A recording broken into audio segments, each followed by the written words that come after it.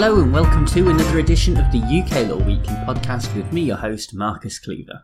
This week we're going to be looking at the case of Konechny and District Court in Brno-Venkov, and the citation for this case is 2019 UKSC 8.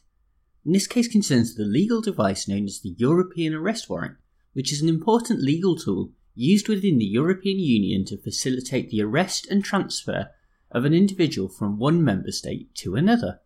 Say someone commits a crime in Greece and escapes to Ireland, Ireland would send the criminal back to Greece. That is the sort of scenario that is envisioned. The person at the heart of this case is Karol Konechny, who in 2008 was convicted in absentia on 3 counts of fraud amounting to a total sum of around £120,000. Those convictions and the decision to sentence him to 8 years in prison for his crimes were taken in Brno, which is in the south of the Czech Republic. In order to get Konechny to actually serve this sentence, a European arrest warrant was issued in 2013. That warrant made 2 things clear, which, while not contradictory, can be seen to lead to 2 different conclusions. First of all, the warrant is based on the conviction and enforceable judgment from the Brno court in 2008. Secondly, it states that Konechny will be entitled to a full retrial when he returns. The question then is whether he ought to be recognised as a convicted person in line with the original judgment, or as an accused person in light of the potential retrial. This is important because it affects how much time has passed in the meantime. The conviction takes us back to 2008, whereas if Konechny remains as someone who is merely accused of the crimes, then we have to go all the way back to the commission of those offences in late 2004. Konechny wanted that longer time period because there is a bar to extradition available under Section 14 of the Extradition Act 2003, where the passage of time would make it, quote, unjust or oppressive to extradite, end quote. To support this further, arguments were made that such an extradition would also be a breach of the rights to private and family life under Article 8 of the European Convention on Human Rights. When the case went before the district judge in the UK, he was not exactly convinced by these arguments. For him, this was a case that related to a convicted person, and so the time bar was to be considered as running from 2008 rather than 2004. His conclusion was that an extradition in these circumstances would not be unjust or oppressive. Furthermore, when he carried out the balancing act in relation to Article 8, he held that the public interest in the extradition outweighed the right to private and family life. The High Court was in agreement, but the judges in that case added that this question regarding the time period that should be used was of sufficient importance that it should be answered by the Supreme Court, and so that is where we pick it up.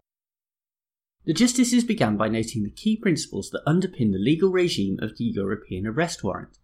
In particular, there is an idea of mutual trust and confidence between member states of the EU, and this should not only be respected but actually put into practice when deciding cases like this. What exactly do they mean by this? Well, the way that the individual is described in the warrant and the status that they are attributed is to be given significant weight. In other words, if a person, such as Konechny, is described as having been convicted rather than merely accused of the named crimes, then while that is by no means decisive, it will be persuasive. Beyond this general principle, the Supreme Court also offered some guidelines that lower courts should follow. For a start, each case should be considered in the context of the law of the member state that is making the request. Statements about that law made on and in relation to the warrant will be taken as accurate, although contradicting evidence can be admitted in a case. When considering a conviction, that conviction should be both binding and enforceable under the law of the requesting member state. However, that does not necessarily mean that the conviction itself has to be completely irrevocable, and so in cases like this where there is a right to a retrial, that does not impact the convicted status.